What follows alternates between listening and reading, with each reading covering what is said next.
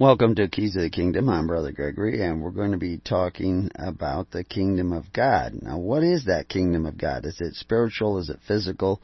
Well, you're physical, you're spiritual, so therefore the Kingdom of God must be physical and spiritual.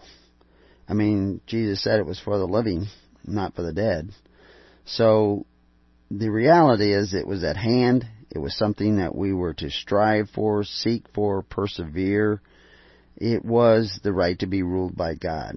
I just saw a clip from a TV show where this guy is asked what makes America the greatest country in the world, and then he goes through this long tirade about the fact that it's not the greatest country in the world. And he said it used to be. And he says freedom. And he lists off all these other countries that have freedom. Canada has freedom. Belgium, Australia, all these countries have freedom. Well, they have an element of freedom, but none of those countries are free countries. They're free people. All those people are subject people. The United States is full of subject people. They have to contribute by contract to their government, and their government gets to decide how much they're going to give. It can take 10%, 20%, 30%, 40%, 50%, 90% of all your labor. And it's actually predicted by the government. The head of the accounting office says that, by the year 2000, I think it was 20 or 25, that any child born would be responsible for paying in over 90% of their labor throughout their lifetime to the government. They will be in debt, so that they have to work 90% of their day for the government. So, no, none of those countries are free countries. There are no free countries in the world today. If you refer to a country as a political subdivision, where people are members of that political subdivision, and it's getting worse. And so, yeah, America is not actually, it could be the greatest country to some degree. It depends on how you determine what is great. And there's a lot of talk today of making America great again as a country, I guess. America is kind of a nondescript term. Canada is part of America, North America, Mexico, there's Central America, South America. The United States is a political subdivision, and there are millions of people here in America that are part of that political subdivision. There are many that are a part of Canada, and there are some that are really not a part of anybody as far as political subdivisions. But when Christ came preaching the kingdom of God is at hand, was he talking about a political subdivision when he says kingdom of God? He said he was going to take the kingdom away from the people who had it at that particular time, which consisted of Pharisees and Sadducees and even Zealots, which are literally political parties of that time with religious overtones. But you have political parties today that have religious overtones.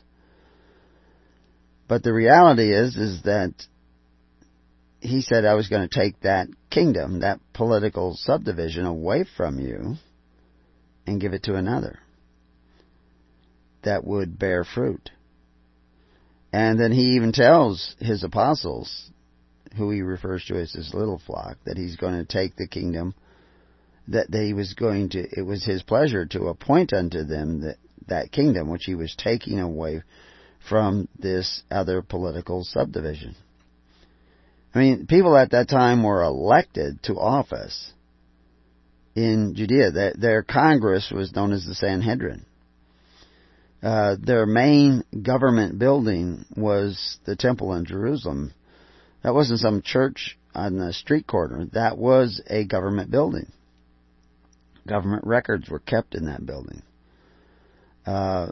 They had more government records than before. This is why they needed scribes. Scribes were accountants, keeping account of people.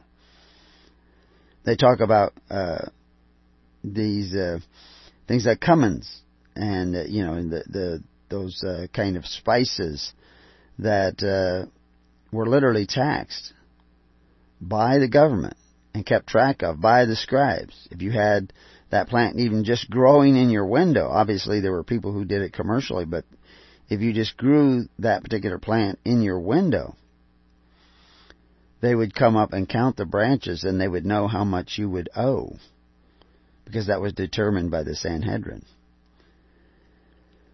When somebody came to Peter and says, "Does your master pay the tax?" the mere idea that there is that question was that some of the people were not registered in this tax system, because he wanted to know, is your master one of those people who are registered and must pay the tax? Peter at first said yes, and Jesus pulled him aside and told him that he misspoke. Who owes the tax? Who must pay the tax? Because, see, Jesus was a unique status in the country, and there were other people like that, but his was unique in the fact that he was not only separate from that world that was being created by men like Herod the Great, now, who had passed, but yet no one sat on the throne in Jerusalem, and he also was the rightful heir, the highest son of David, to that government, to that political subdivision, which gave him the power, which we see, if we go back to the Old Testament, gave him the power to fire the money changers, to make a string whip and say, "You're fired, you're fired, you're fired, you're fired," because they were actually collecting a tax, and it had to be paid in a certain kind of coin, so therefore there was a money changing going on. And they had turned the sacrifice of the temple into mindless blood rituals. One of the largest religious groups of the day, not necessarily the majority, because there was no majority. The people were so scattered, so many different diverse ideas. But this large religious group spoke Hebrew, and they did not participate in the animal sacrifice in the temple.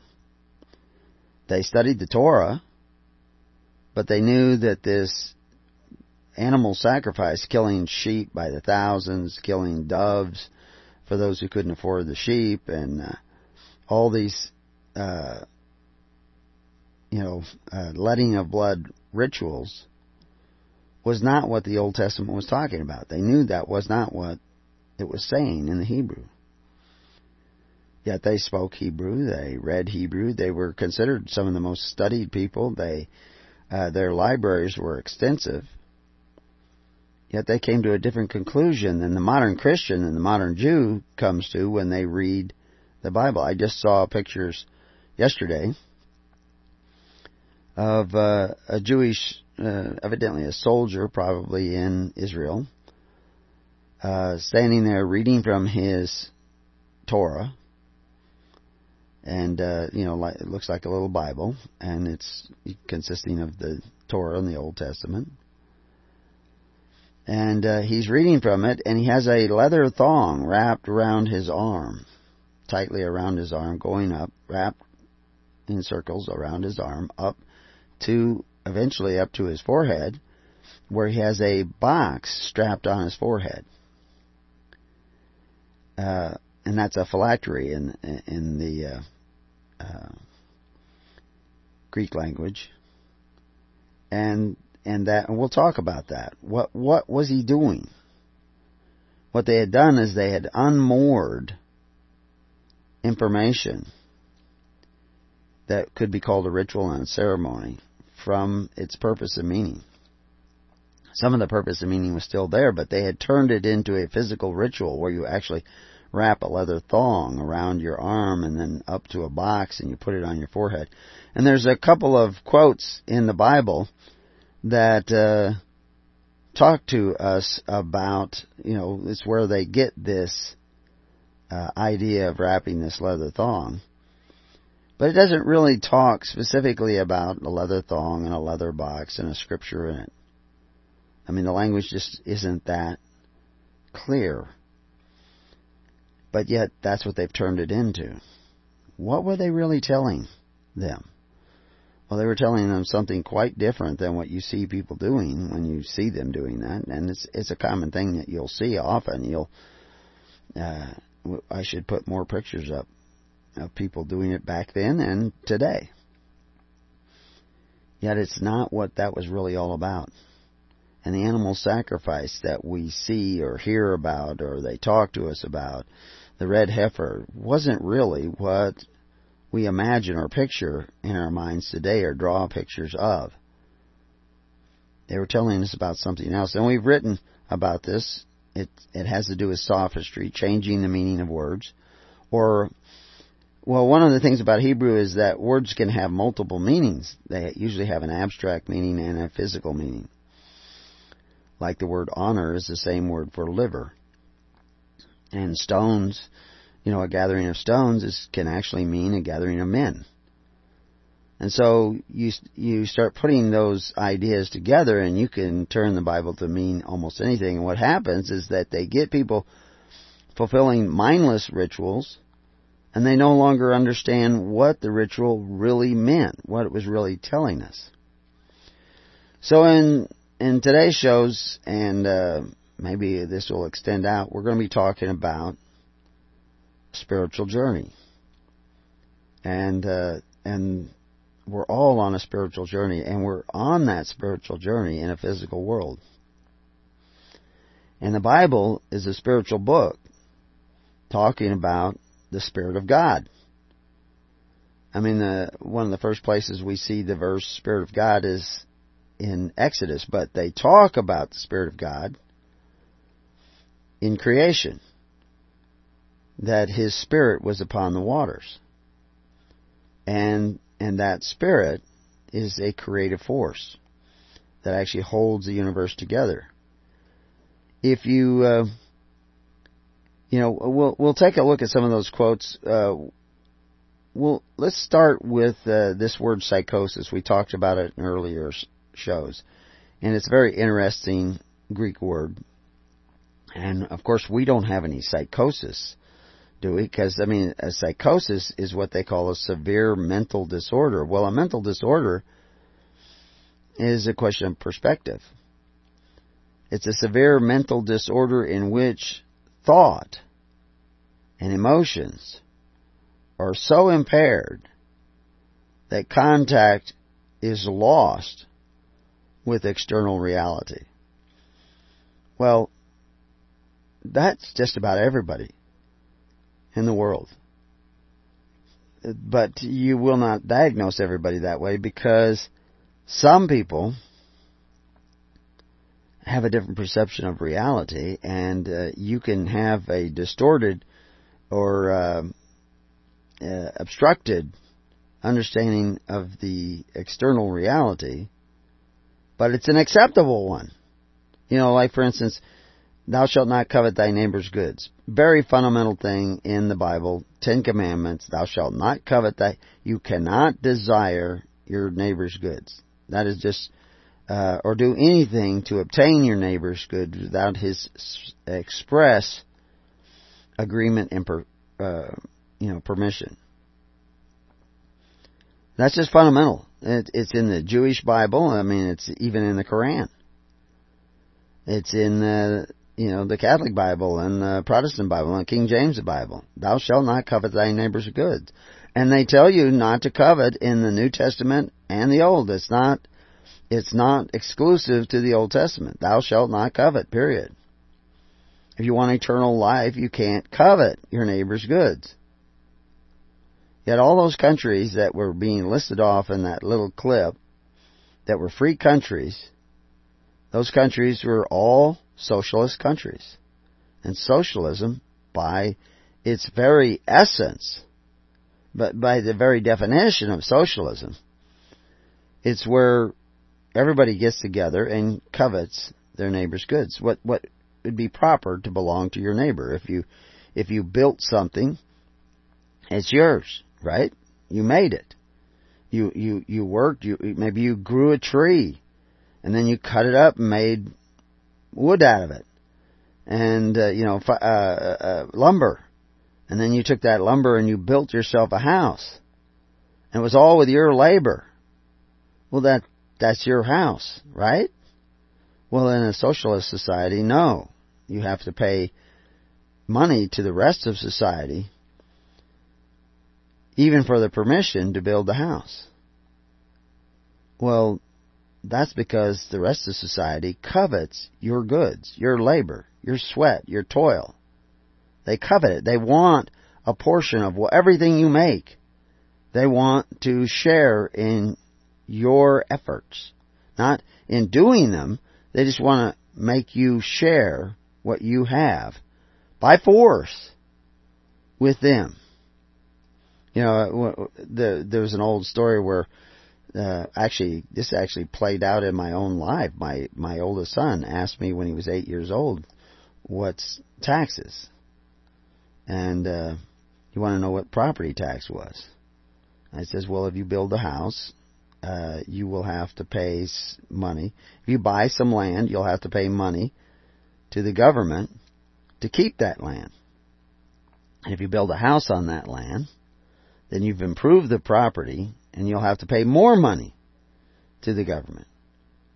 And of course, you're paying it to the government because it's going to provide benefits for your neighbor with that money. Supposedly, like school and cemetery plot and maybe a fire department, maybe police department.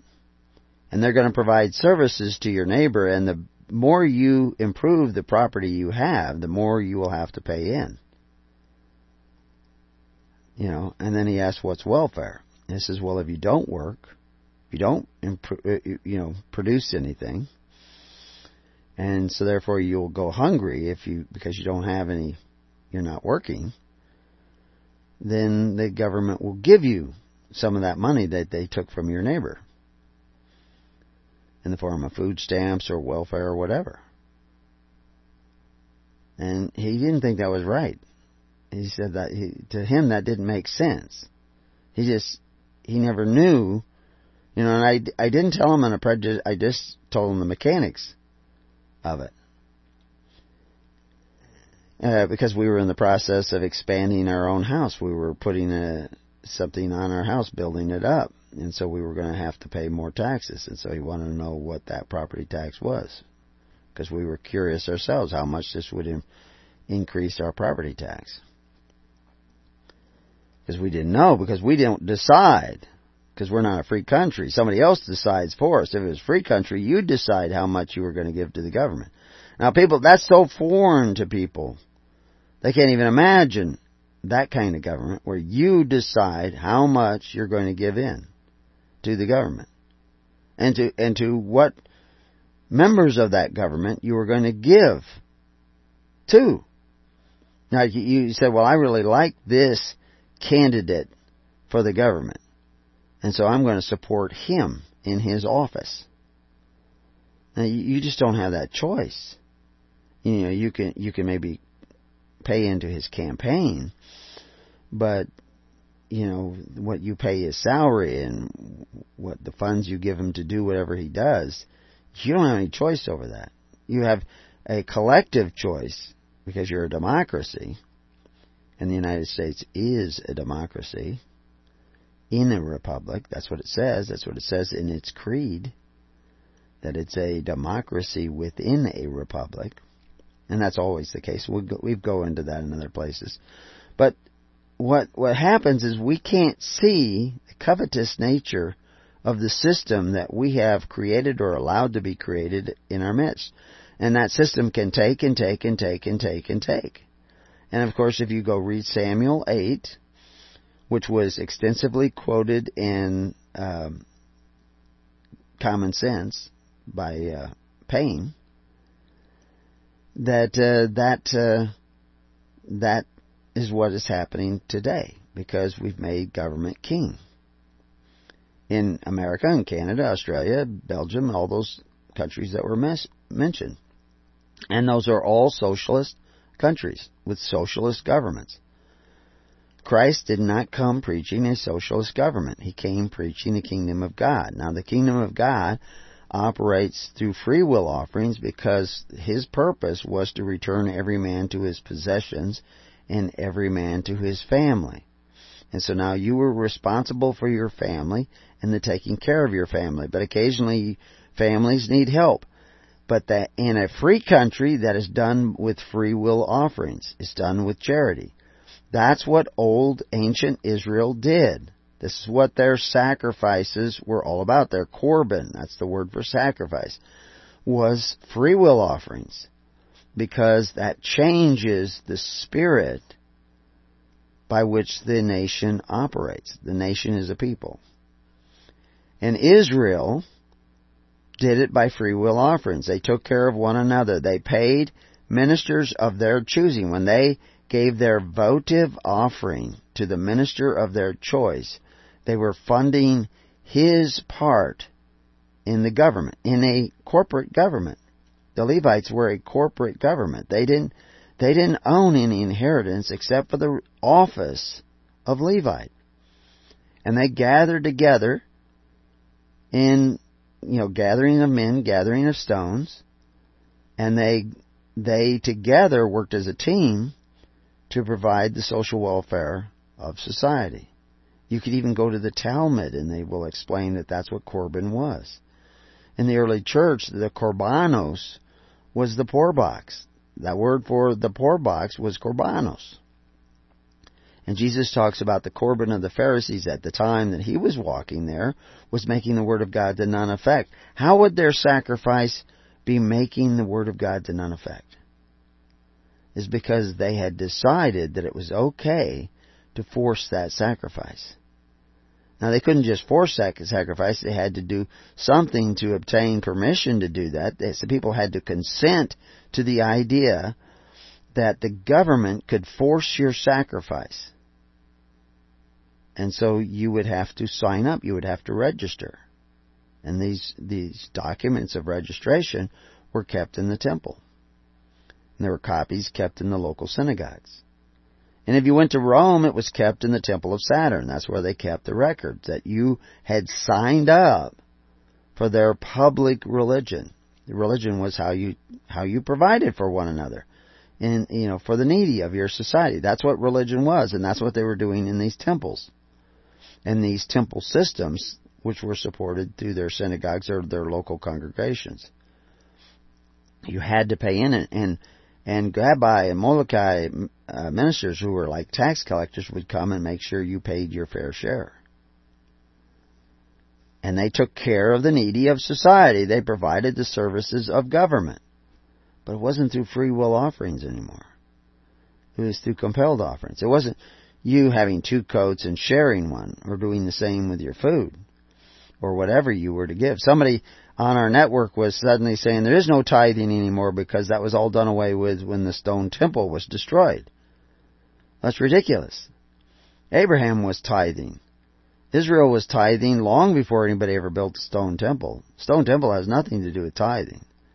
It has to do with 10 families sharing what they have for the good of the whole nation. But it's done through free will offerings.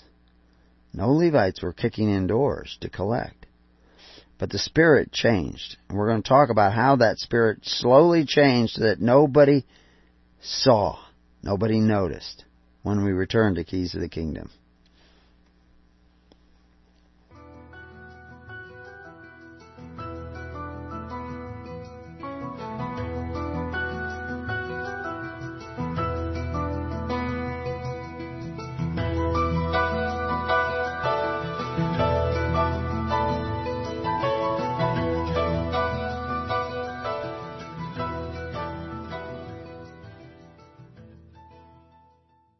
The keys of the kingdom so the key to the kingdom is to take the spiritual journey of Christ, because you see the evil of the world is also taking you on a spiritual journey. It is taking you down spiritual paths, because there are fallen spirits, fallen away from the identity of God, the character of God, the name of God. When we talk about the name of God, it's not Yahweh. The name of God is the character of God, the identity of God, the essence of His being. I mean, you were made in the image of God, but you could be remade in the image of evil. And that will bring disease and death and destruction and chaos. And that's what, of course, is happening. And what's happened is that we're all under a psychosis because we look at the external reality of our bondage and we call it freedom. That's psychosis. You do not your ability to see that you are not a free people is showing that you have lost the ability to perceive the external reality that you are now in bondage. I mean, the bondage of Egypt, 20% of everything you earned had to go to the government. All the gold and silver belonged to the government. I mean, there was still some around in circulation, but not where you could actually own it. You could have a legal title to it, but you didn't actually own it. That was the bondage of Egypt. And your children were born in that bondage so that they had to work and pay off the debt that you created when you went to the government and said, give us free food, give us bread. Our resources have dried up. We have no resources. Why did they have no resources? Because they had already rejected God when they cast their own brother into bondage. And so they themselves went into bondage. This principle you will see over and over again. We're going to talk about Indians, modern Aboriginal Indian descendants today, often complain about manifest destiny as a terrible idea that was brought here to America by Europeans. That they thought they had the right just to come and force everybody into their system. Well, I will show you that in early Indian, before white men even came, early Indian governmental policies included manifest destiny. They had that idea first. Not that Europeans didn't have it over in Europe, but in America, they were the first ones to have that idea of manifest destiny. And we'll go through that. We'll take a look at their own constitution, which originally, was contained in what they call wampum, this beaded constitution full of symbols. But as it is interpreted today by those same Indians, those same Native Americans, they believed in manifest destiny until they became victims of that idea. And what is manifest destiny? It's the idea that you have the right to impose your will and subject other people. It is the Cain principle. Cain believed in manifest destiny. Nimrod believed in manifest destiny. They did not believe in freedom. They did not believe in liberty. They believed that they had the right to impose their will on their brothers and were willing to kill in order to impose that will. That is completely the antithesis of Christ, of John the Baptist, who talks about charity and sharing and loving and forgiving. But Christians today are not following Christ. They are not doing what Christ says. And they don't see the external reality of their betrayal of the Spirit of Christ, their rejection of the Spirit of Christ. Well, they go to the churches and they use His name, but they're really taking it in vain, because they are doing absolutely the opposite of what Christ said. In fact, they are the workers of iniquity. Jesus will tell, "Get ye from me." But they call themselves Christians, and they believe they're saved. But they cannot perceive the external reality of the fact that they live covetous lives, and therefore will not have eternal life, because they are not even striving to keep the commandments. They have never repented of the very thing that Jesus said to repent of. John the Baptist said, repent of. Herod was setting up a social welfare system that depended upon force. John the Baptist was out in the desert saying, no, you don't use force. You use love. You share. But yet, John the Baptist was a part of a corporate government. The people did not have to pay into the social welfare of the system John the Baptist was creating, or the system that Jesus Christ was creating. The Corban of Christ, the sacrifice of Christ, was a free will sacrifice. The sacrifice of Herod was compelled. And he could compel it because the people gave him the power to take from their neighbor and also from themselves to provide the welfare of society. Just before the show began, I heard a news report that there was a school that set up 3,000 crosses to represent the 3,000 children that are aborted every day. They were pro-lifers. Somebody came along and knocked down all those crosses and, vandalized. They had permission, evidently, to set these up as a demonstration of what they believed. It was free speech. And somebody came along and knocked over all those crosses. They had volunteers out there at 6 o'clock in the morning putting them all back up again. But the reality is, the ones who were knocking them down are supposedly pro-choice.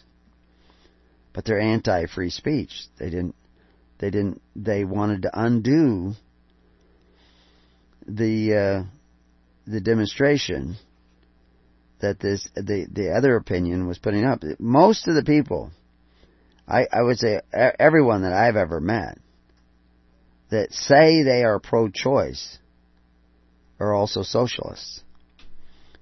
They don't believe in choice.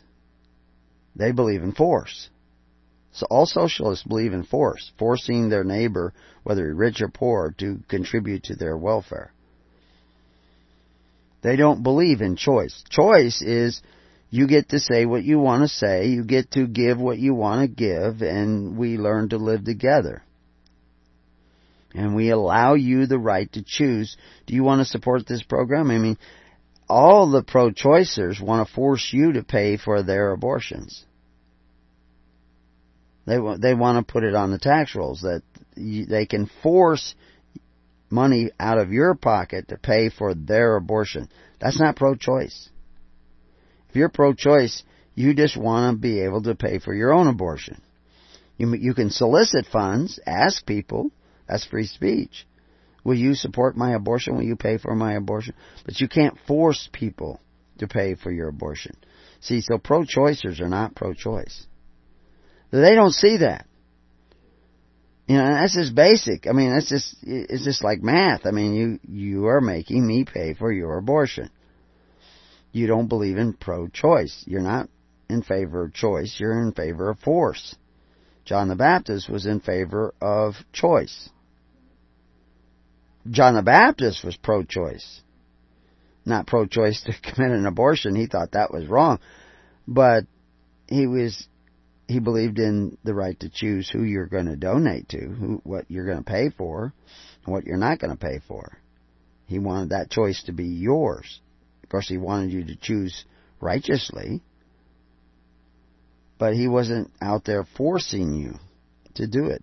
I mean, you want to see how quickly the abortion numbers go down when you actually believe in pro-choice?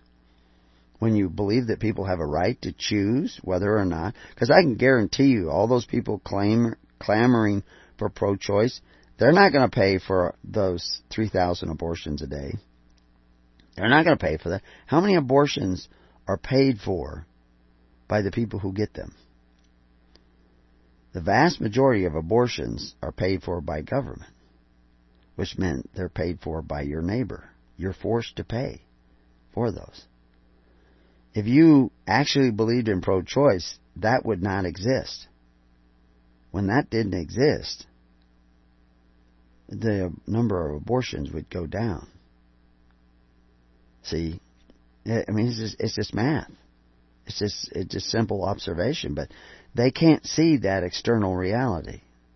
They believe you have to provide them. They believe they have a right to health care at your expense. That's covetousness.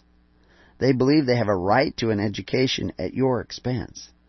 That's covetousness. That's the external reality of what they believe. But they don't see that.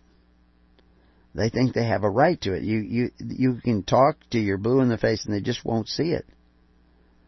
They think it's okay. They'll even call themselves Christians. Although now, even being called a Christian is falling out of favor with a lot of people. But all those people out there who claim that they are Christians, you can't be a part of socialism. You can't be asking the government to take from your neighbor so that you can have free education. If you're doing that, you're not following Christ. If you're asking praying to the government to provide for your parents, you're not following Christ. You're coveting your neighbor's goods, because that's where the government gets the power to do that.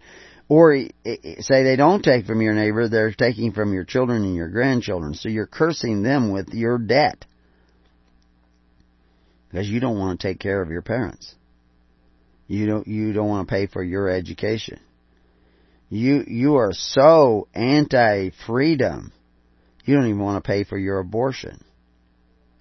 So you see, they can't see the external reality. So the entire nation of people have this spirit of psychosis. They have a mental disorder that doesn't allow them to see the external reality. It impairs their understanding of what's really going on. Our perception of external reality is directly affected by our willingness to perceive our internal reality. The fact that we are covetous. We are following a covetous spirit. If we are following a covetous spirit, we are not following Christ. We want free education. We want school at the expense of our neighbor, because we know it's not free. I mean, it's just math. Somebody's paying the teacher, somebody's paying the light bill. Man has been in a state of psychosis since he denied his responsibility of choosing to eat of the tree of the knowledge of good and evil. What did Adam do? He denied his responsibility. It's not my fault. It's the woman you gave me. He was hiding when God came upon him. Why? Because he was denying the external reality of what he had done.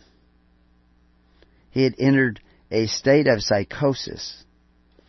And then when caught, he did not repent, but he blamed God for giving him the woman. You see, that's what we all do every day. We are all continuing in that psychosis. And therefore we cannot see the external reality. So we cannot see destruction coming. You know, it was astounding to me. For years I had heard about Manifest Destiny and how we had conquered all these poor Indian tribes. And I read Bury My Heart at Wounded Knee and all these, literature on the idea of the atrocities of the white Europeans against Indians. Well, since the early days, I've also read how many of those white Europeans saved Indians at the risk of their own life, and sometimes at the loss of their own life, and defended them. So, in the reality, it goes both ways, because there were Indians who were defending the whites and protecting them. Evil is where you find it. And the fact is, the evil was here already. Manifest Destiny was here already amongst the 5 nations. Because in their treaty, which became their constitution, they promote Manifest Destiny. And so that's what would happen to them. Well, as you judge, so shall ye be judged. This was going to bring recompense upon them because they did not repent of Manifest Destiny for themselves. Somebody came along and imposed it upon them. And that's, of course, we see in Germany with World War II. They were following a certain spirit of control. Nazis are National Socialists, Democratic Socialists. That's what Nazi is. And so their destruction was brought about by the fact that they coveted their neighbor's goods. This is why the Bible tells us in the New Testament, be careful you do not bite one another, because you will be devoured. Basically, that's what they're telling you. If you bite one another, you will be devoured. Americans have never been biting one another more than they do today. So they will be devoured. They will be destroyed. Destruction's coming because you're following the spirit of destruction because you have not repented of your ways. You get baptized, sure. You have your altar calls, but you're not repenting of your covetous ways. And so therefore, you will be destroyed. You will be devoured.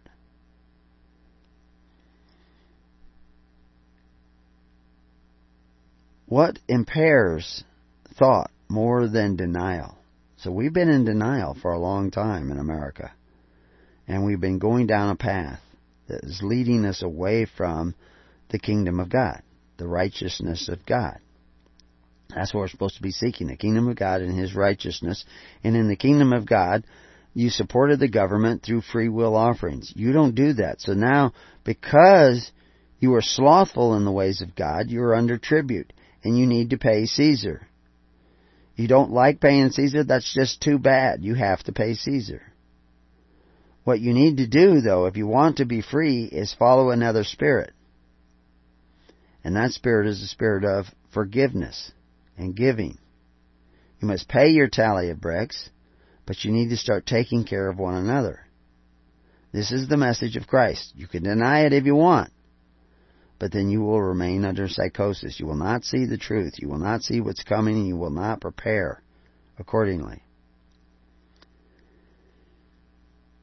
And one of the reasons is your denial about yourself, about your own choices of the past.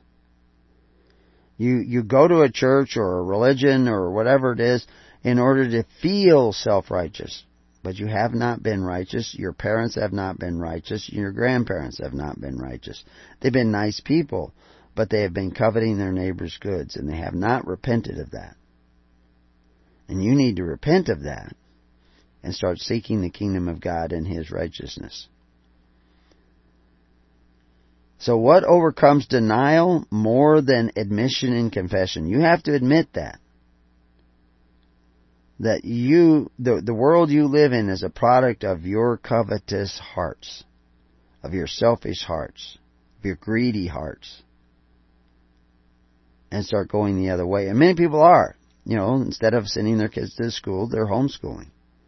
Which produces a more intelligent, more well-rounded child. And all the statistics even coming out of the government state that. But people still want to send their kids to public school.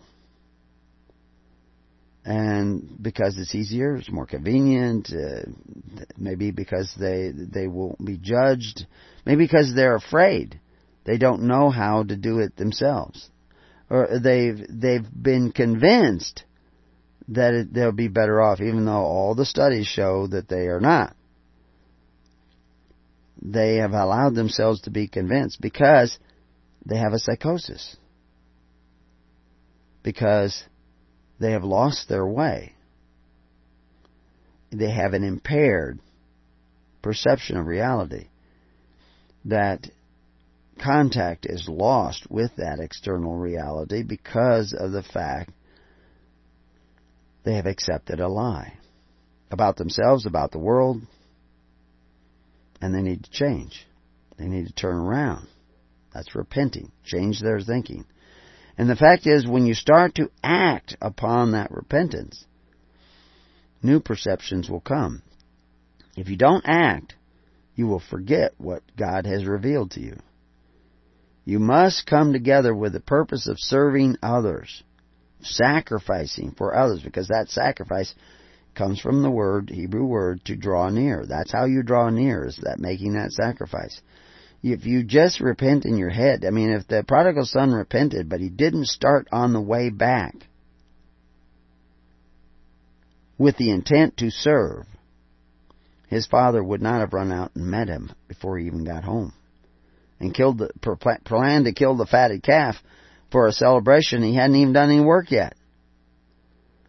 But he had repented and turned around and started heading back. So you have to change your thinking. You have to act upon that change in your mind, because you have to become a doer of the Word. The truth shall set you free, and the truth about yourself is the most important truth that you can receive. Now, I posted a page this week on meditation. And meditation, you say the word and conjures up, somebody in the lotus position, Meditation is simply thinking, and we'll talk more about that in this series. But you can go and get a jump start by looking at Preparing You and seeing what is written there. But before we go there, we're going to go delve into the mind. The study of the spiritual journey in the world and other ways to become lost is what I entitled this. Because we're studying the spiritual journey by trying to examine spiritual reality while looking through the branches of the tree of knowledge. And so I'm going to talk a little bit about Carl Gustav Jung and Rudolf Steiner, who were contemporaries of each other to some degree. And Carl was the founder of analytical psychology, known as Jungian psychology. He emphasized understanding the psyche, your mind, through exploring the world of dreams and art and mythology and religion and philosophies. Some use of this term, what they called depth psychology, which refers to a psychoanalytical approach to therapy, which is always considered with the unconscious mind. This unconscious mind is where he says that the problems are coming from. It's the things that you've kind of hidden away in your subconscious. And of course, why is something in your subconscious? Well, we go back to denial.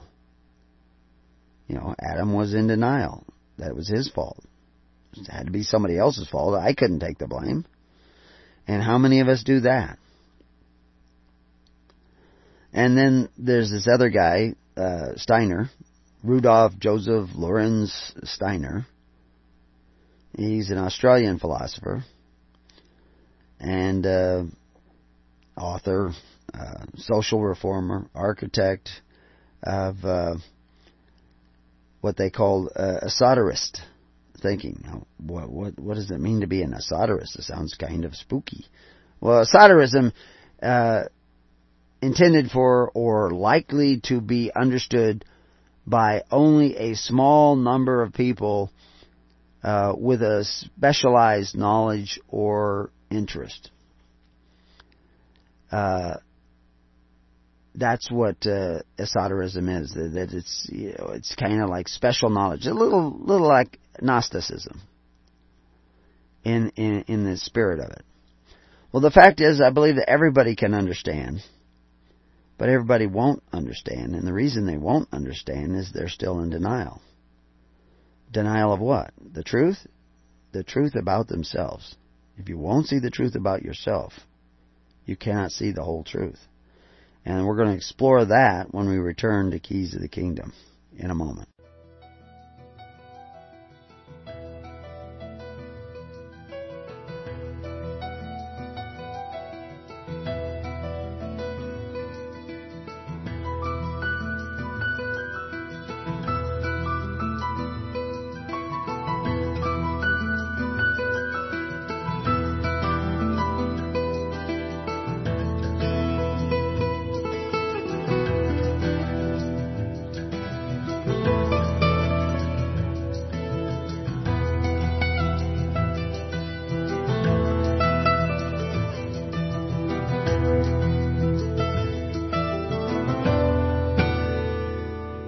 You have been listening to The Keys of the Kingdom with Brother Gregory of His Holy Church. For more information on the educational ministry provided by His Holy Church and Brother Gregory, including services, counseling, lectures, books, and other audio materials, please write to His Church at Summer Lake, Box 10, Summer Lake, Oregon, 97640. You can also find us on the web at www.hisholychurch.net.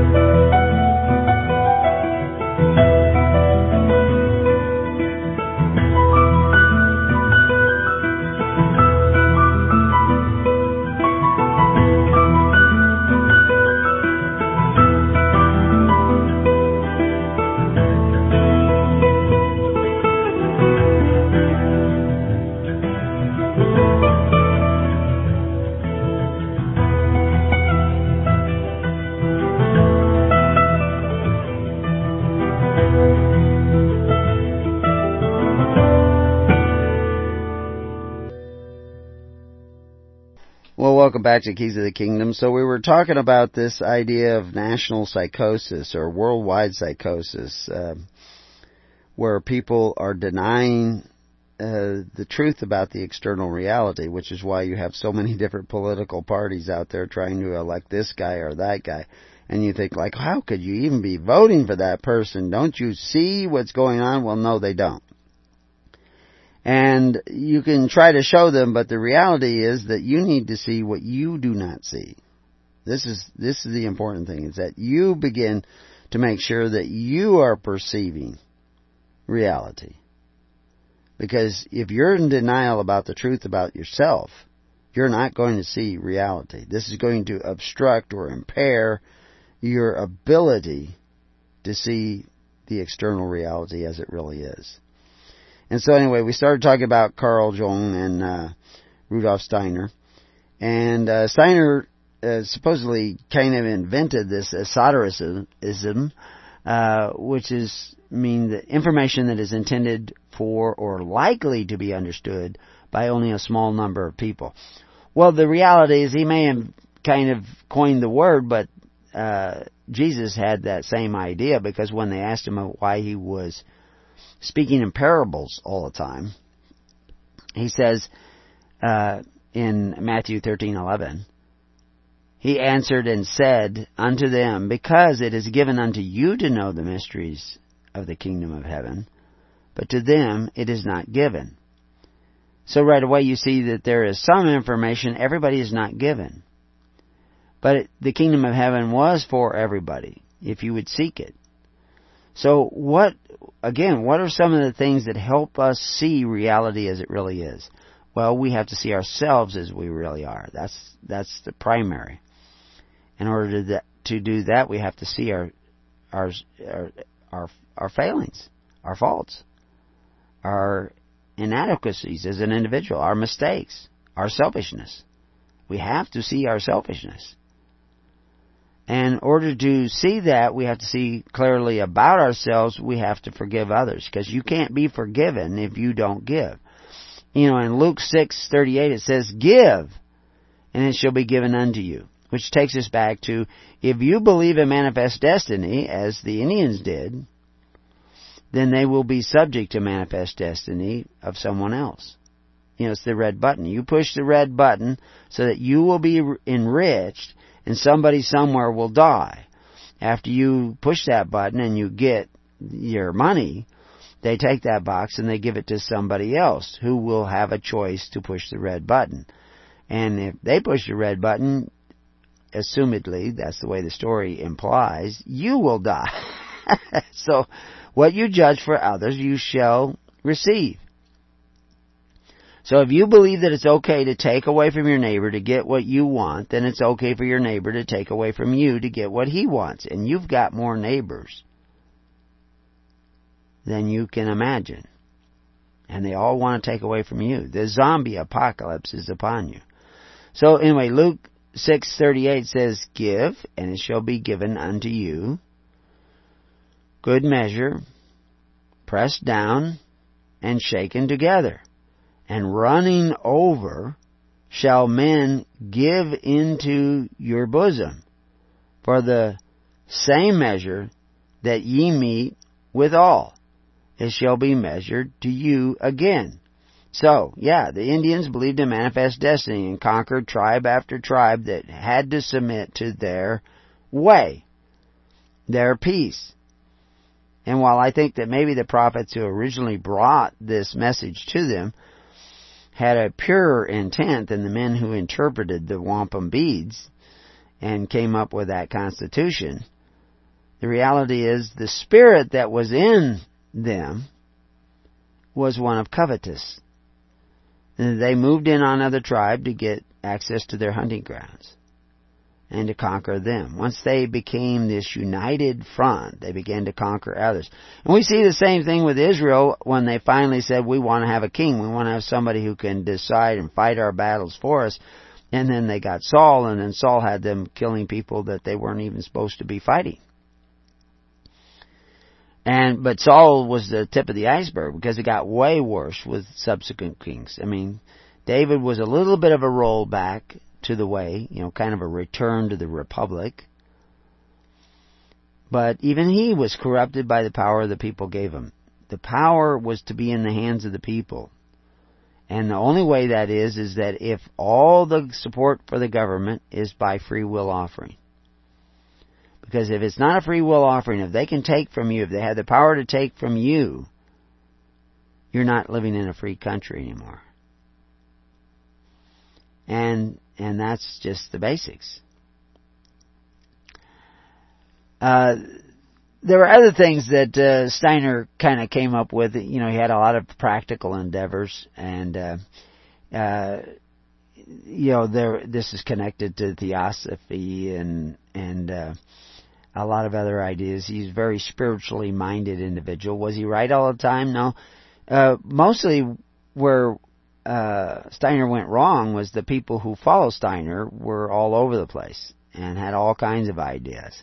Because not everybody can see that external reality. And so they take bits and pieces that anybody produces and they impose it upon their own vision of external reality. I never met Steiner, but he has a lot of good ideas, and we'll look at a couple of quotes from him. But he also he created what they call the Waldorf schools, which have a lot of good ideas in them. They're usually private schools, although now in England they are actually creating public schools that are Waldorf schools. They actually have public schools that are using the Waldorf approach to education. And, that's kind of like crazy because public schools are supported by forced offerings, which is really completely contrary to what Steiner would have wanted. Because the Waldorf schools are normally, tuition-paid schools. And some people don't have to pay full tuition because they sometimes have charitable ways in which if you can't afford the whole tuition, they will make allowances. He also believed in kind of biodynamic agriculture and anthroposophical medicine. He had a lot of different ideas. And we're not going to explore all those, but just the fact that people are coming up with these anthroposophy, depending on how you want to pronounce it, is a philosophy founded by Steiner, and it postulates the existence of an objective, intellectually comprehensible spiritual world that is accessible by direct experience through inner development. So anyway, and that of course where you get the Theosophy societies and all kinds of spiritism and all kinds of stuff. And these are all the people that come in after him and start imposing their own ideas. You got to remember that some of these guys are just men trying to figure out the truth and reality. And they may uncover certain aspects, there's certain understandings, of the world around them that is different than what everybody else is. But then other people come along and begin to impose. They take their work and they begin to impose it with their own psychosis upon others.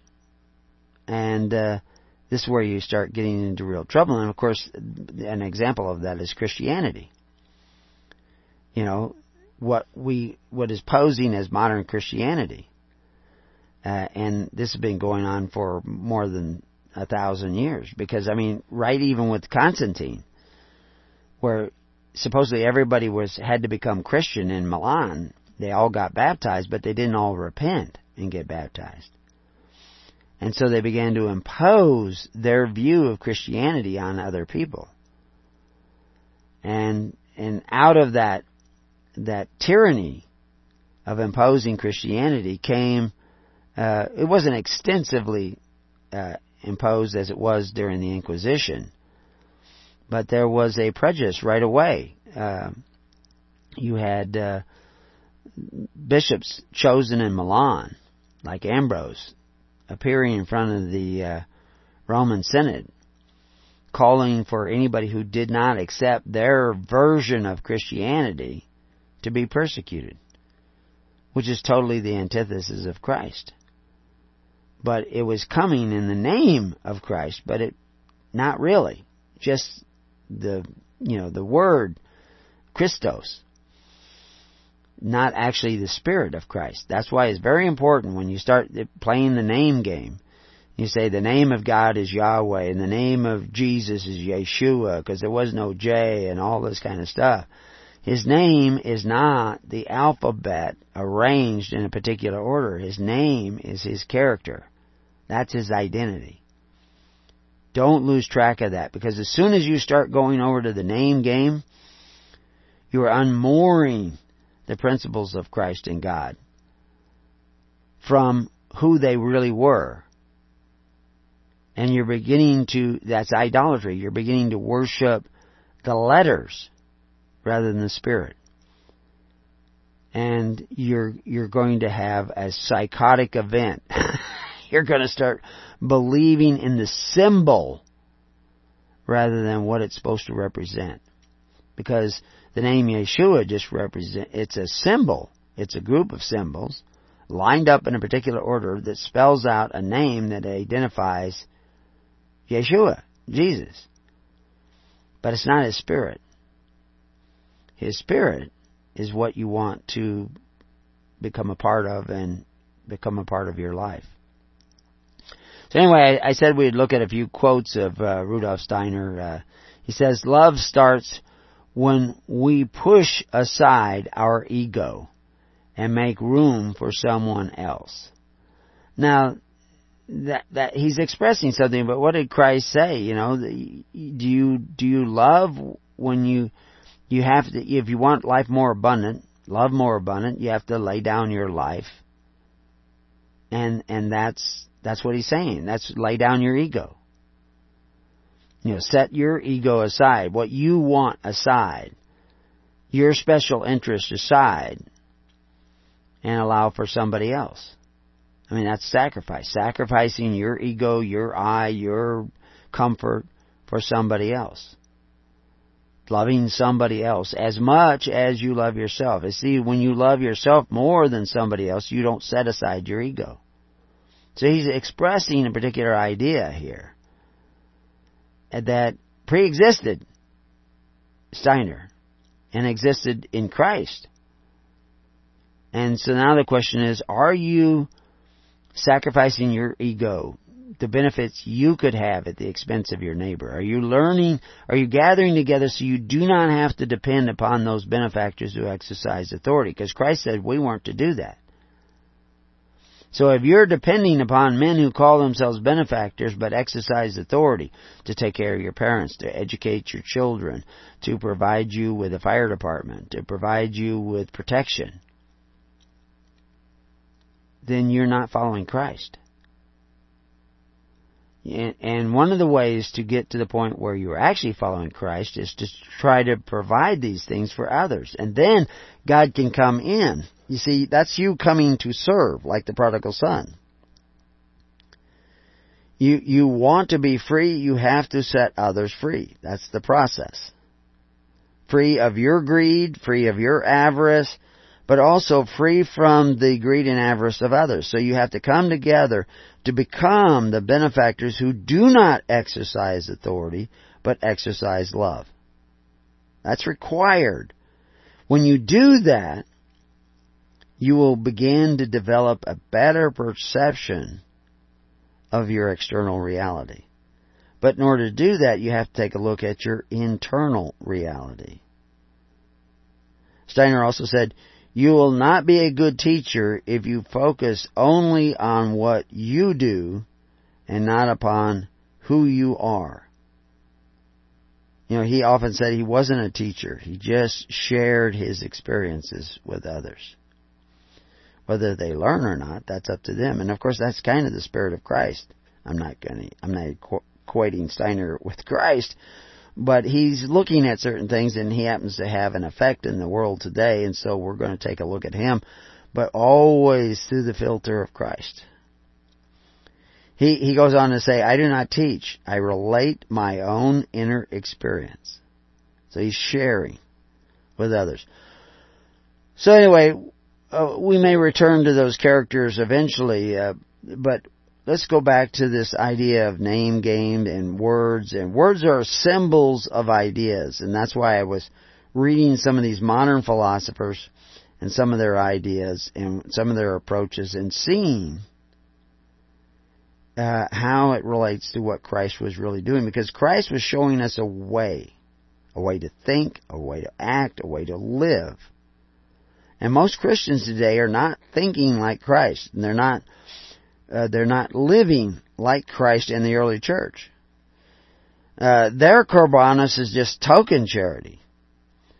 You know, they tithe so they could build big buildings and have a great band and a big screen TV. They don't take care of the needs of one another.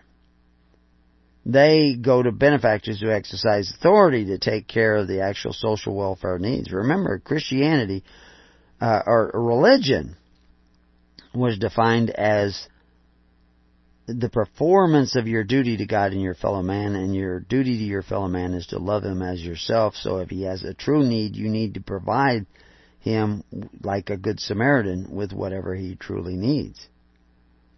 And you need to do it in an orderly and consistent fashion. But we don't do that. We don't do it in our churches. We do it with men who call themselves benefactors but exercise authority. And most people cannot even see that that's a possibility, that we could do this. But the truth is, with many people, you cannot do this because they are too selfish. And they should be under tribute. They should be in bondage.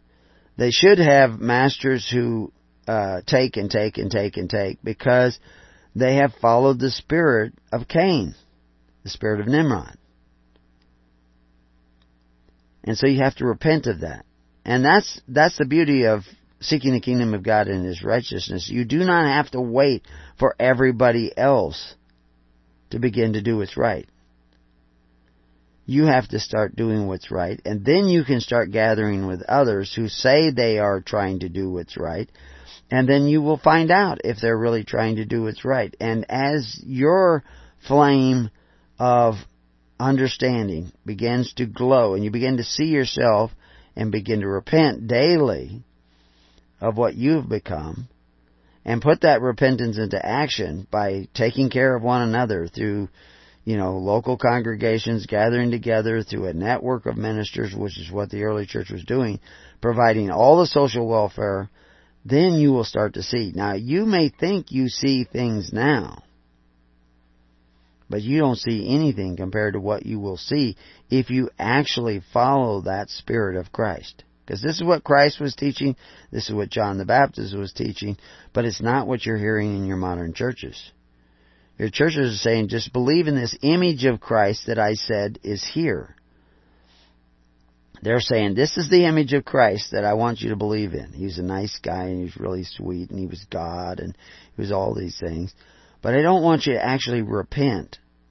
I don't want you to actually change your ways and start doing what makes the Word of God to effect. See, this is what we're trying to do. We need to repent and make the Word of God to effect, which means we need to sacrifice for one another. We need to lay down a portion of our life daily for somebody else who probably can't directly benefit us. This is the way of Christ. This is the way that will open your eyes. If you don't want to see this, you will not see other things that are more important. The dangers coming, what to do about it. You will imagine all sorts of things. This is not about fear.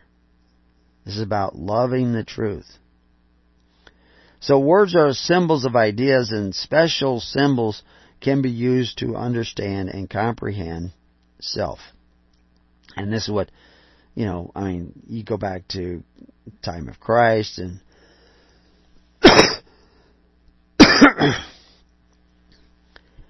you go back to the ancient times. There's always somebody drawing the symbols, and you go back to the Iroquois Constitution. It was all symbols.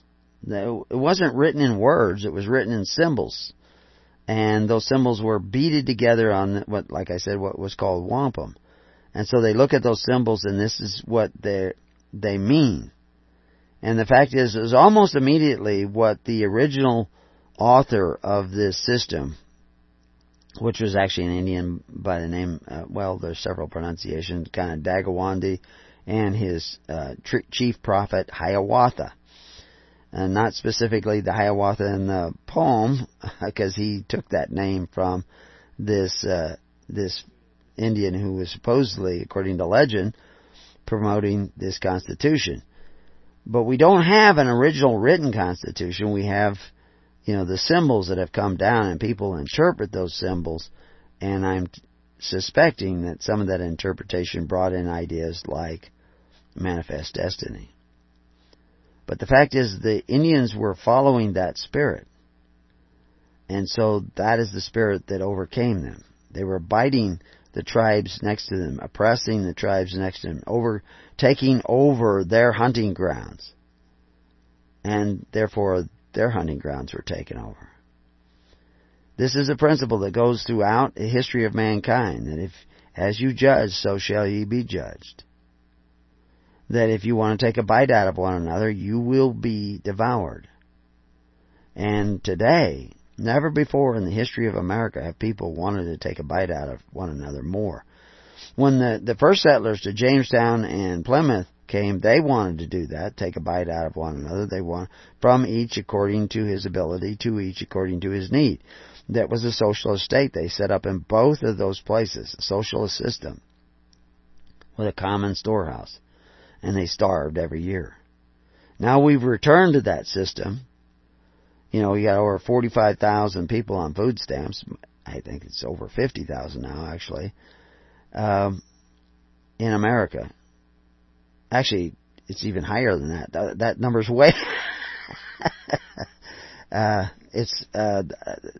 I can't remember. What is the percentage? Vast number of people are on these food stamps and welfare. And a very high percentage. I think it's like 40% or something in America. 45%. Maybe that's it, a percentage. That's people coveting their neighbors, the food on their neighbor's table. And taking a bite out of their neighbor. When you bite that free cheese, you're biting your neighbor. Because that was taken from him. And because of that, you will be devoured. And there's nothing I can do about it, except for bear witness that you're in a state of psychosis, thinking that you're going to get away with this. That you're going to get free education and free health care, free welfare, free all these free things. you will be destroyed and devoured and eaten up. And I don't have to do anything about it to make it come about. I don't have to be angry with the people who take from me, or take from my family, or take from my community. As a matter of fact, I need to avoid being angry with them. I need to fast from judging them. And this would kind of, the whole process of meditation that we're going to talk about in greater depth probably in the third show today, is all about. It's about fasting from judgment. Judgment of yourself, judgment of others. See, what's happened is you've been traumatized by sin. You've been violated by other people who have oppressed you, have taken from you, spanked you, whipped you, and oppressed you, frightened you, intimidated you, embarrassed you. And it'd be school teachers, parents, cousins. I mean, obviously we see it when somebody molests a child, that it alters that child's growth and potential for their entire life sometimes because of the abuse, and it was very traumatic, and they found it difficult to forgive. If they forgive, they can be healed. But it's the small traumas, unjustly being scolded, unjustly being spanked, or just being spanked in anger, with it by the spirit of impatience, intolerance, not the spirit of love.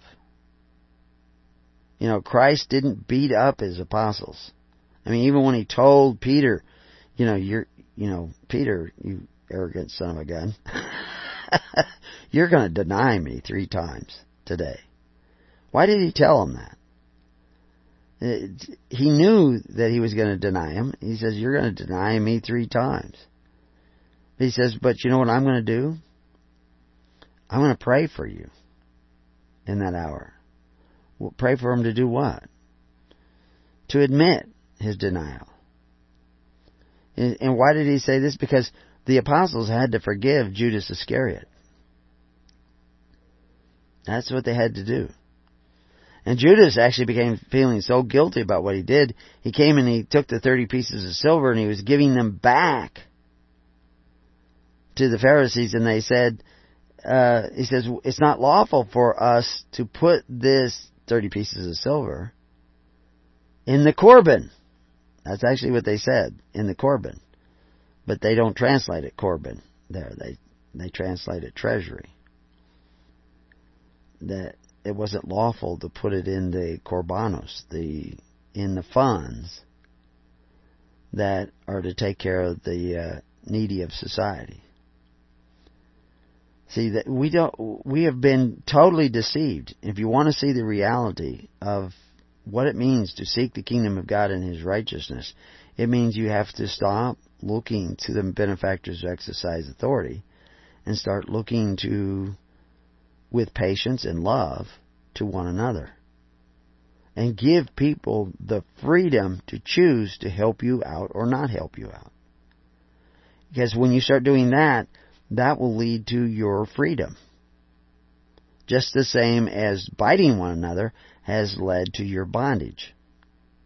It's simple physics, but it's spiritual physics. And we're going to talk more about that when we come back to Keys of the Kingdom.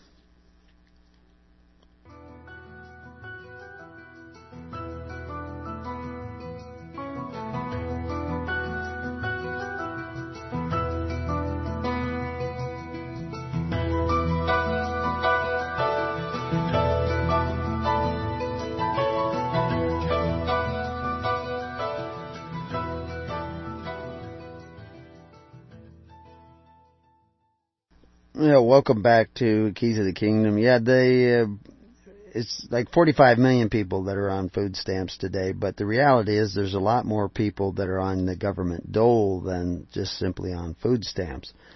And I'm not belittling the people that have the need. I understand the people that have the need, but the fact is you're fulfilling that need by coveting your neighbor's goods.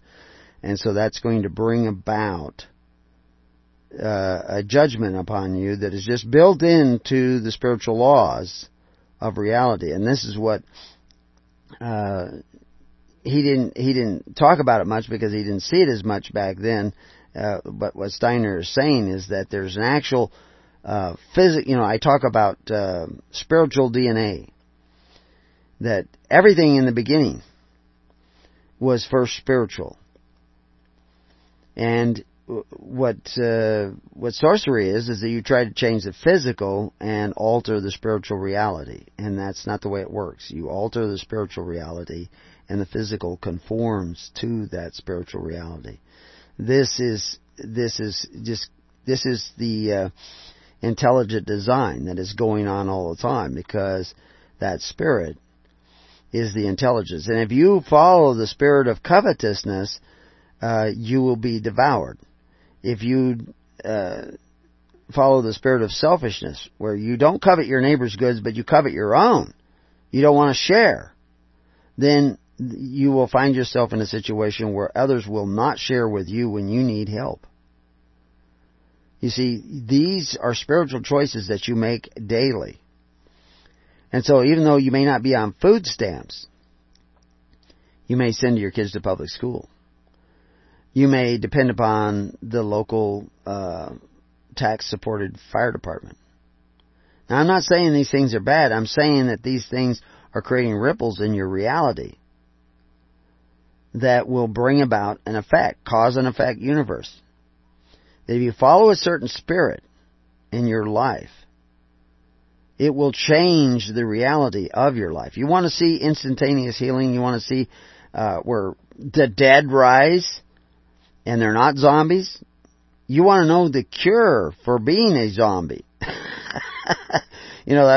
What was it in the movie Z World, or was that what it was? Anyway, the zombies, that's where all the zombies walk really fast, run. I mean, they're extremely fast, which is, instead of the zombies are dragging, their leg and hardly moving, in that one they were really fast. And there was a scene in there, and they scrapped that whole movie and refilmed it and everything, because the first version of it was so terrible. But there was a scene in there where there was an Israeli woman who was standing guard with this guy who was walking around there, and the star of the show. And I spotted her right away when she first came in the scene, that she was somehow, that woman was important, because I could see that she had a screen presence. But she got bit by a zombie. And it said 23 seconds and she's going to be a zombie. It was a fast-moving virus, to say the least. And the guy pulls out his machete or knife or something and cuts her arm off. Just slices it off. She's in the rest of the movie. And that saves her life, because he cut off the part that got bitten before the virus could move up, the circulation of the virus could move up into the body and get into the brain. And so he cut it off. And that reminded me of what Christ says: if your right hand is an occasion of sin, you're better off cutting it off. So now, if you're bit by the zombie virus, which is the desire to take from your neighbor, what's the cure? We gotta cut off that thing. We have to cut off the flow of the blood of the zombie in you. So when somebody takes from you unjustly, you have to forgive them. You have to run after and give them more. Give them back what they have given you, or taken from you. This is the cure from becoming a zombie. Because if you resent the government from taking from you, if you hate the government, if you shake your fist at the government from taking from you, because that's really just your neighbors taking from you.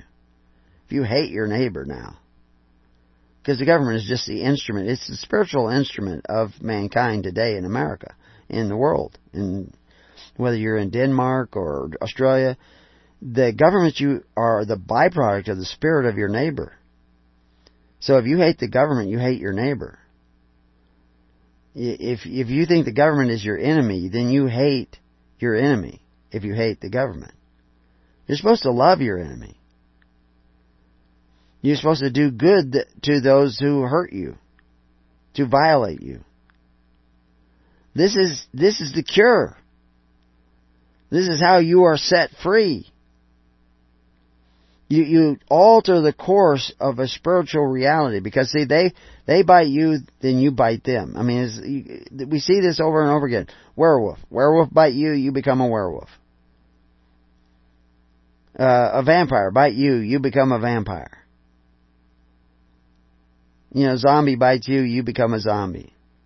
How do you alter that? Forgive them. They know not what they do. And something changes spiritually, where you will not fall to their psychosis. You will see what they cannot see. Your eyes will be restored. Your heart will grow in freedom. As you lay down your life for His way is a way of forgiveness and giving and loving your enemy. You've changed the equation. You've stepped outside of their statistics. I went to look up where I misspoke and said 45,000. I mean, that's ridiculous. I just wasn't even thinking about what I was saying on food stamps. It's like 45 million. But even more socialists are found in public schools, because all public education is socialism. It's communism. All these social benefits, that's taking from your neighbor.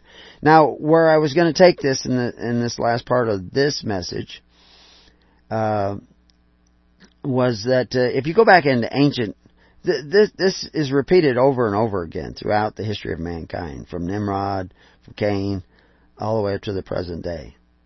See, everybody today they're trying to elect a new Nimrod. If we get the right Nimrod elected, everything will be okay. No, you're still within a circle of unrighteousness. Sanskrit had a term, one of the oldest languages, had a term that we see in their history, mandala, which is basically a circle. And a spiral, any kind of spiral, is a circle, but it's either ascending or descending. And it appears all over. It appears in early Christian art. Is this circle surrounding things, because what goes around comes around. If you resent something, you develop a relationship with it, and you create a circle of energy between you and that thing that you resent. Resentment is a form of worship. It's a love-hate relationship, but it's a relationship. You only want a relationship with God. God is a giver of life. And your judgment will come, but it's built into the system. And it comes because you keep rejecting life. You're taking life. You're following the ways of evil. If you're taking free education and free health care and having somebody take care of your parents and all this kind of stuff, you would be better off going into the system and working daily to get your parents off of welfare. Social Security is welfare, because Social Security is bankrupt. Yeah, you paid in, but the only way they're paying anything out is they're taking from the future of your children and your grandchildren and your neighbor's children and grandchildren, which is why through your covetous practice you are cursing your children. There are archetypes to the physical world of man. I mean, we can say there's these types of people, and we can see them repeated over and over again. When we see the course of events in history, there are types of events where society begins to go a particular way. They become more socialist or less socialist. When, John Smith said, if you don't work, you don't eat, which he's just quoting the Bible, the colony took a change. Their archetype changed. They began to go another way. And this is what made America great. Now we don't do that. Now we go back to the way that was bringing about cannibalism. And one of the reasons they brought in the Constitution of the 5 tribes, or 5 nations, which eventually became 6 nations, and other nations were just devoured up, conquered. But one of the reasons they did this is to end cannibalism. So, we had this idea that everything was peaceful and everybody was in commune with nature and all this kind of stuff before the white man came. Well, the reality, they were eating each other, they were killing each other, their population was, the game was hard to find at times. There were so many Indians. And disease came and wiped them out. And, we're blamed for that disease, but why were they susceptible to that disease? Because of spiritual choices. They make, the Europeans made, everybody's making. It doesn't, race is irrelevant in this. The laws of nature are first spiritual. And when you make spiritual choices, you create a cycle that will manifest itself in the physical realm. There are other symbols and that express these archetypes in creation. And just like I said, words are symbols of ideas. A group of letters are a symbol of idea. These other symbols are around. And we have symbols coming out of Christianity now. The cross. There's a symbol. And they're supposedly representing an idea. The key row, which we see is kind of a PX that you see, and it was used by Crusaders and used by the Catholic Church. It's a symbol. It's supposed to be the first 2 letters of Christ, which is not Jesus' name, Yeshua's name. It's a title, the Messiah, the Anointed, the King.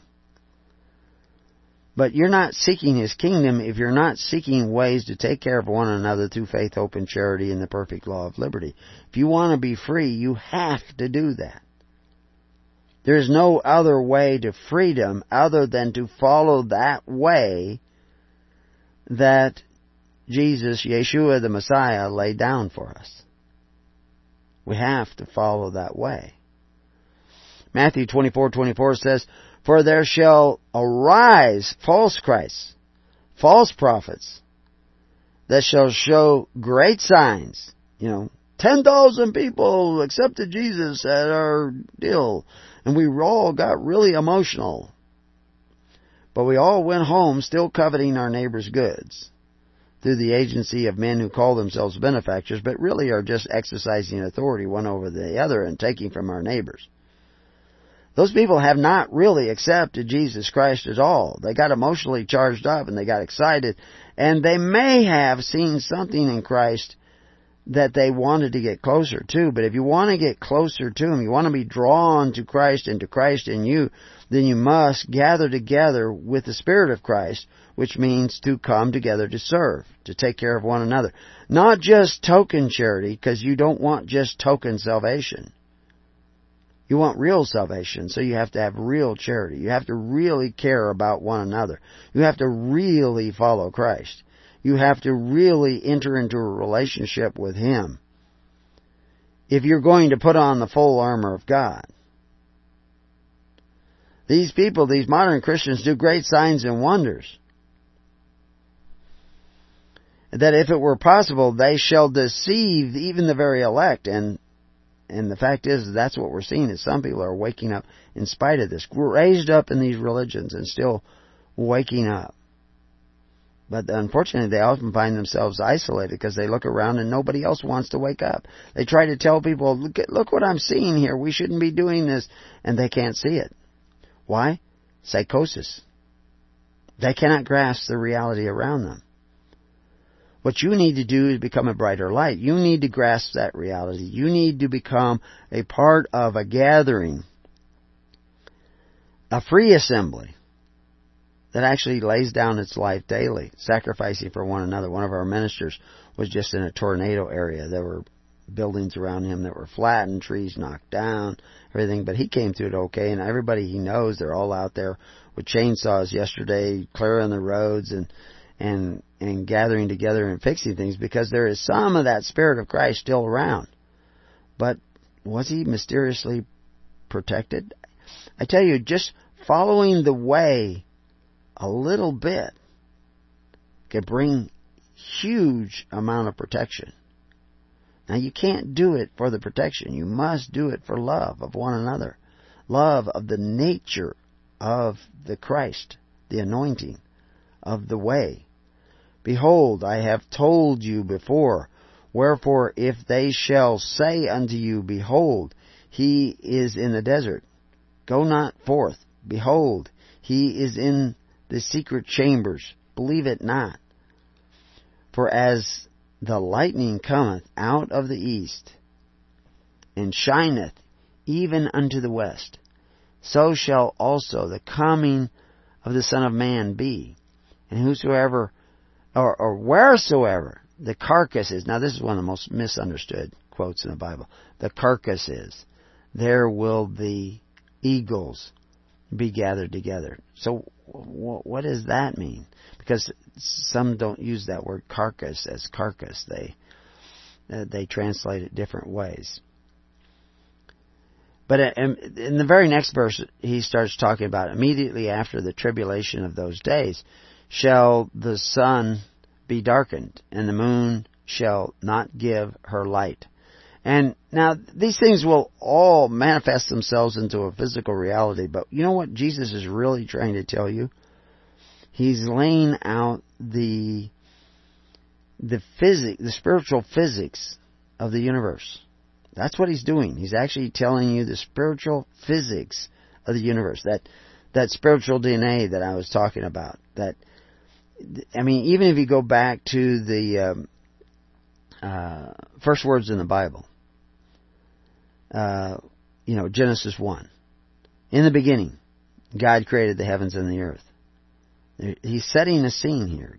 God, this thing, Spirit, God, whatever. We use that term. And the actual God of all. The ruling judge of all. Ruling judge, that's what the word God means. The ruling judge of all created the heavens and the earth. Now, there are a lot of lesser judges that are now using the dominion that God gave them to create or recreate things, and they're spoiling the earth. But anyway, the second verse goes on to say, and the earth was without form and void, and darkness was upon the face of the deep. So that all form originally came from Him. That genetics of God, that DNA of God, that physics of God is built into the system that God created. He gave it form. And that's what they're talking about here. They're not trying to give you a chronology of the actual events of the day. They're trying to tell you the spiritual pattern of creation. What goes around comes around. And the Spirit of God moved upon the face of the waters. And God said, let there be light. And there was light. And God saw the light, that it was good. And God divided the light from the darkness. And God called the light day, and the darkness He called night. And the evening and the morning were the first day. Now He's actually explaining to you, the author is explaining to you the physics of the universe. This division, this separation is absolutely important. It's part of this what we call the string theory and all this kind of stuff that makes our reality a reality. And as we make choices in the spiritual realm, they are going to be fulfilled in the physical realm. If we choose to bite one another, we will be bitten. And we will become like those who bite. We will become zombies too. And we will be devoured. Devoured by ourselves and devoured by our neighbors and devoured by governments. If you want to change that, you have to change your thinking. From the covetous thinking, the slothful thinking that you've been following, and start following the ways of Christ, which is a way of service and sacrifice and forgiveness and everything will change. Raising your children, interacting with your neighbors. Everything has to be filtered through the Spirit of Christ in you. And then your psychosis will diminish, and you will get a better and better grasp of reality around you. You know, it goes on in verse 6, and God said, let there be a firmament in the midst of the waters, and let it divide the waters from the waters. And God made the firmament and divided the waters which were under the firmament from the waters which were above the firmament, and it was so. He goes on, he starts repeating all this again later in Genesis 14. Because all creation has levels to it. The spiritual laws of physics, the spiritual laws is what created the physics, the physical laws that we say govern the universe. It was the spiritual laws that actually do this. Once you begin to understand that and see that, and there's just no way I can explain it to you so that you can see it, because you have to see things spiritually. Right now, you're concerned about what you're going to receive tomorrow and how you're going to take care of yourself tomorrow, how you're going to take care of yourself today, and you're worried about all these things. And what you really need to worry about is your spiritual choices. And those spiritual choices have to be immersed in the waters of righteousness, which is forgiveness and giving. You're raised up in a taking society.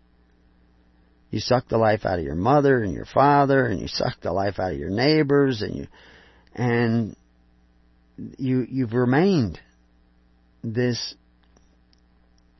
selfish individual all your life. And now you have children, you have family, you have neighbors, and you're still sucking the life out of them. Now you have to give back. You have to start giving of your life. You have to put away the things, the sucking nature of a child, and start giving that life back to others in a righteous way, in a way that strengthens them. This will begin to turn on the light, and you will begin to see things as they really are. And this is why you come together. You don't come together because you found a bunch of people that are saints. If you found a bunch of people that are saints, why would they want you to be gathering with them? Because you're no saint. You gather together so that you can practice the charity of Christ instead of the covetous practices of the world.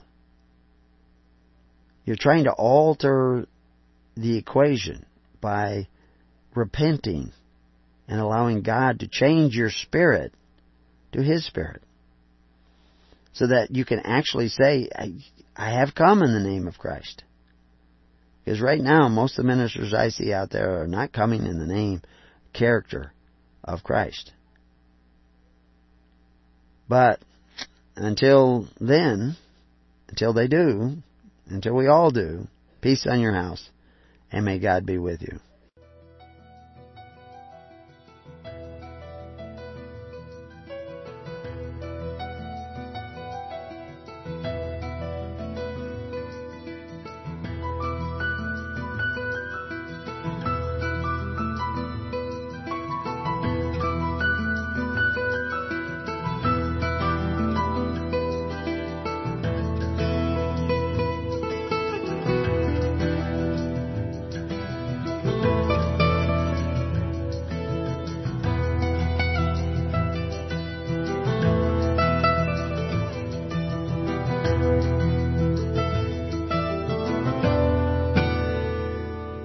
You have been listening to The Keys of the Kingdom with Brother Gregory of His Holy Church. For more information on the educational ministry provided by His Holy Church and Brother Gregory, including services, counseling, lectures, books, and other audio materials, please write to His Church at Summer Lake, Box 10, Summer Lake, Oregon, 97640. You can also find us on the web at www.hisholychurch.net.